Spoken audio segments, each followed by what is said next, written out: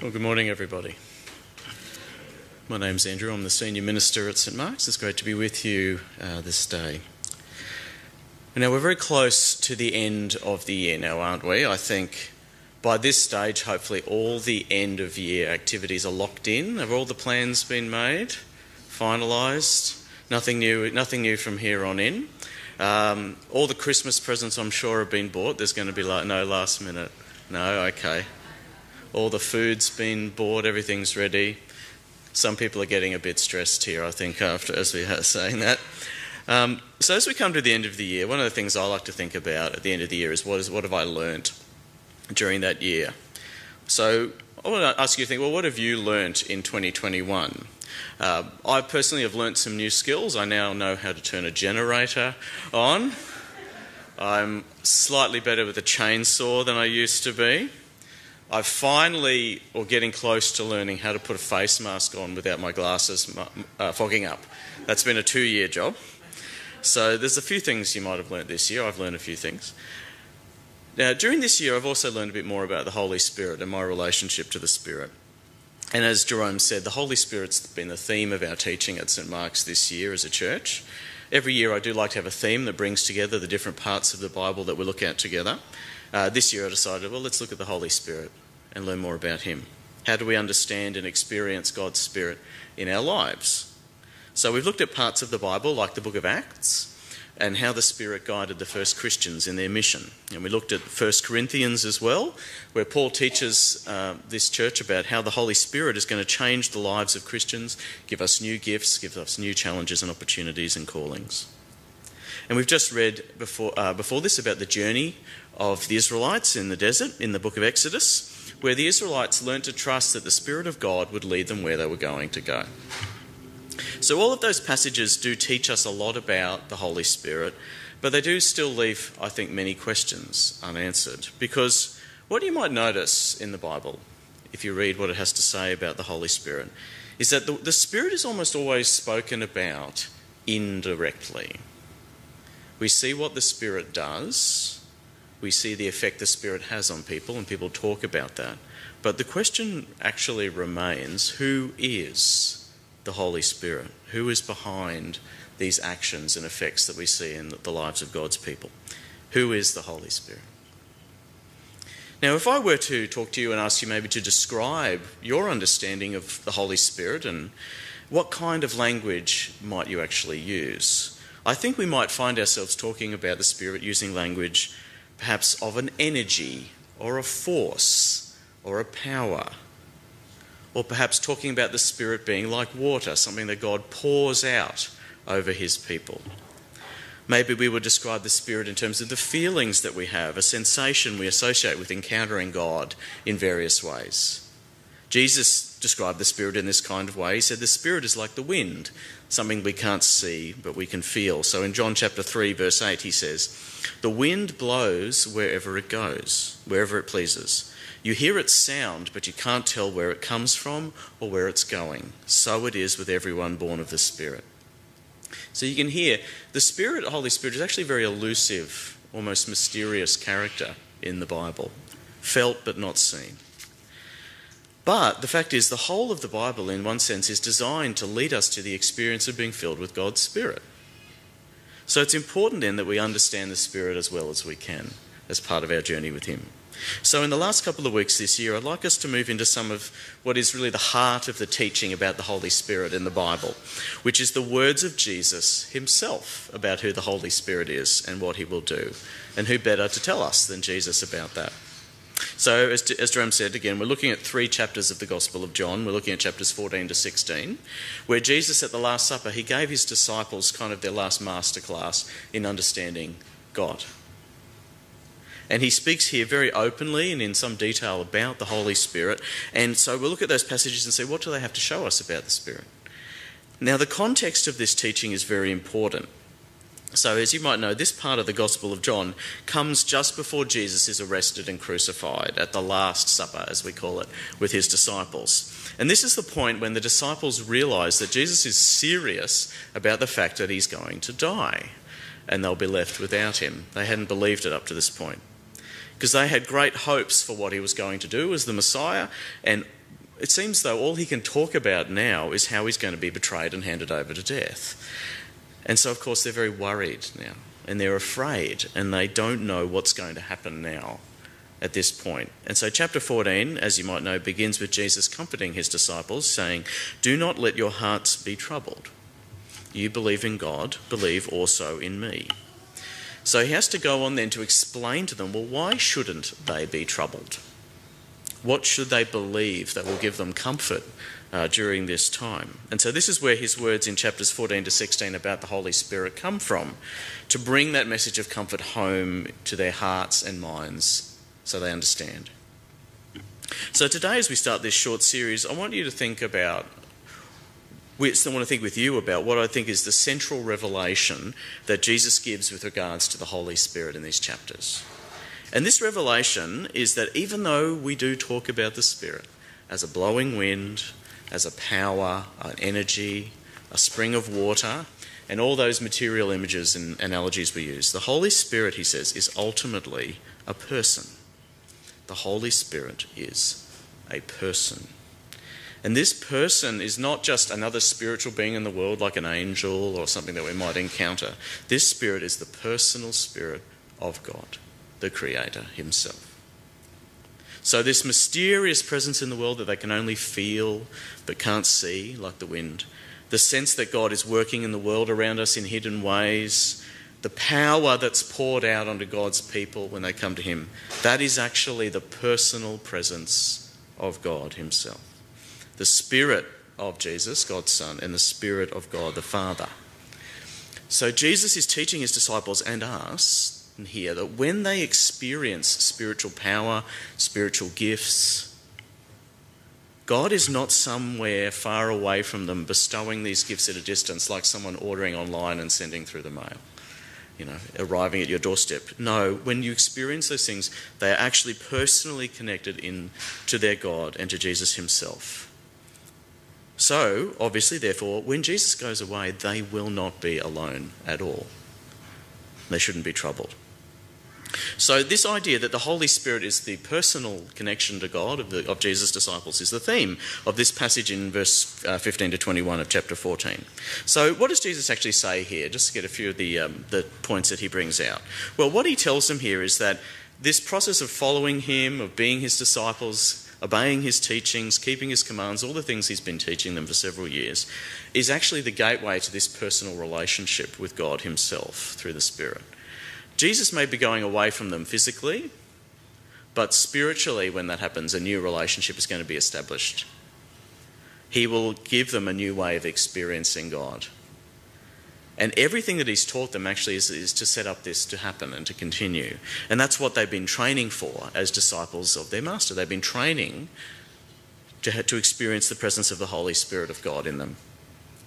And as Jesus says, from then on, he says the Holy Spirit will live with them and in them. And because of that, Jesus himself, because it is his Spirit, will remain with them and in them too. And they will be filled with the personal love of God the Father. Now, for those of you with ears to hear, you can start to hear the idea of the Trinity in the background here, and I'm going to come back to that in a minute and think about what that means. But firstly, just think, Jesus is saying this Spirit is going to come. But who is this Spirit, this Holy Spirit that the Father will send? Well, he tells them a few things about the Spirit. Firstly, that he is the Spirit of truth. The Spirit of truth. So the character they're going to see in the Spirit is that he will bring truth to them and to the world through them. What is true is what is real. It's what can be relied on. And that's why in the next 2 weeks, as we look at these passages further, we'll see that the Spirit is going to be their teacher and their guide. And we'll think more about that in other passages. But today he says particularly that the Spirit is going to stand right with them through their whole journey. So there's a key verse here in verse 16. Jesus says in verse 16, "And I will ask my Father, and he will give you another advocate to help you and to be with you forever." Now the word advocate here is very important. So what's an advocate? It here means something like a lawyer or the solicitor who might stand by you in court supporting you in your case. That's the advocate for you. And the word that's translated advocate here, it's often been translated in other ways. Another good way is to be the comforter, someone who stands by you and comforts you and encourages you, which I think is also appropriate. So Jesus is saying here, when he leaves them, this thing they're so troubled about, they won't be alone. They will receive the Spirit. He's going to be their advocate, their comforter, their friend, their encourager. A personal presence of God will stand beside them, beside God's people, and support them forever. As he says, he will be with you forever. And so this advocate, the Holy Spirit, is the answer to their confusion and distress of being separated from Jesus. When Jesus leaves them, he says, things aren't going to get worse. You're not going to lose what you had. Things are actually going to get better because you're going to be moving into this new relationship to the Holy Spirit and God, the Holy Trinity. So I do just want to speak to you about the Trinity for a moment. I know this is a topic people can have problems with and get frustrated by, I know, because we talk about God is one and three in one, and it can get a bit technical in the way it's presented, and the practical meaning of it is often lost. And so, a lot of arguments around the idea of the Trinity, they're really linguistic arguments or philosophical arguments about very detailed words and concepts. And that's important in their own context, but this is not the real point for what Jesus is teaching here for our daily lives as Christians.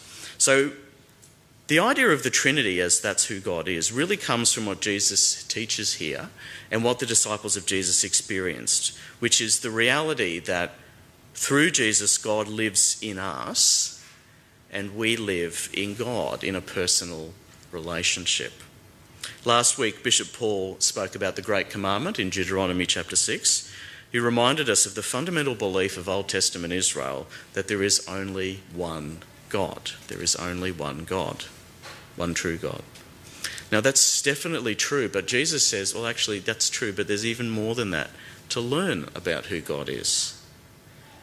Jesus takes us further than that and teaches us that when you approach the one God and experience him, you don't find a lonely, isolated, supreme being up there in the heavens a long way away from the creation. What you find actually is there is this divine community of love that you can actually kind of get inside spiritually and live in community with. And this community is the Father, the Son, and the Holy Spirit. And the Trinity, this God, somehow lives inside creation as well and is capable of dwelling with us, inside our hearts, inside our spirits, inside our world. And so technicalities aside, that's what the Trinity means. We can live in God and God lives in us. And that's why it's a comfort to the disciples of Jesus when he goes away to learn about this. And as he says earlier in chapter 14 in this famous verses that we often quote at funerals, he says, I'm going away from you in order to prepare a place for you in the house of the Father. The house of the Father is God himself. So this is what he teaches them about the Spirit, the personal presence of God with them forever, their advocate and comforter.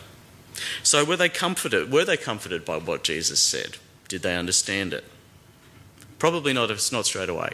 The disciples didn't really understand very much of what Jesus said straight away, we know that. But we know that over time they did understand it, because this idea comes up again further in the New Testament in a number of places. But we can hear it again most strongly, of course, in the letter that John wrote later to the church in Ephesus, 1 John. He talks to them about how will this church, this new church of Christian people, how will they know that Jesus is alive and he's with them and changing their lives? So in 1 John chapter 3, verse 23, he writes to them, "The one who keeps God's commands lives in him and he in them. And this is how we know that he lives in us. We know it by the Spirit he gave to us." This is what Jesus said, isn't it? And he goes on in 1 John 4, 12 to 13. "No one has ever seen God, but if we love one another, God lives in us, and his love is made complete in us. This is how we know that we live in him and he in us. He has given us of his Spirit."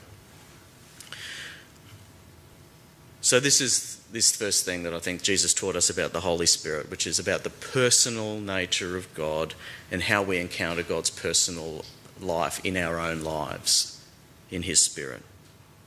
So having understood that, we can then go back to all the other things we know about the Spirit from other parts of the Bible and say, well, when I encounter God acting in various ways, I'm encountering the personal Spirit of God in my life today. So when we do experience things like empowerment, inspiration, when we receive spiritual gifts and exercise them, when we feel peace and joy and healing and see transformation in our lives, when we learn the truth, when we're guided, in a sense God's presence leading us, when we know that God loves us, all of this is actually coming from the person of the Spirit of God who lives in us and we live in him. This is who God is. So if we're seeking the gifts of the Spirit, if we want to know God better, what we're really seeking is a personal knowledge of God and to know Jesus better and what he taught us how to do, so that we can enter into this new relationship with the Spirit. So what have you learnt this year? I hope that as we get to the end of the year and you look back, we've not learnt just facts about the Spirit or even just to see the Spirit at work around us in an indirect way. I hope we've learnt that. But I hope also that we do learn to enter more deeply into this relationship that God is inviting us into. That the experience we will have of the Comforter or the Advocate beside us every day, forever. This is what Jesus is offering us as his people. So I'd like to pray and invite him to let us know that today as we come to worship together.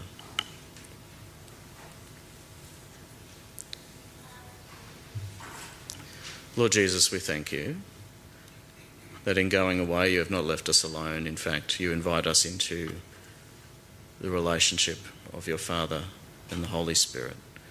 Spirit, we thank you that you are with us always, beside us, inside us, working through us.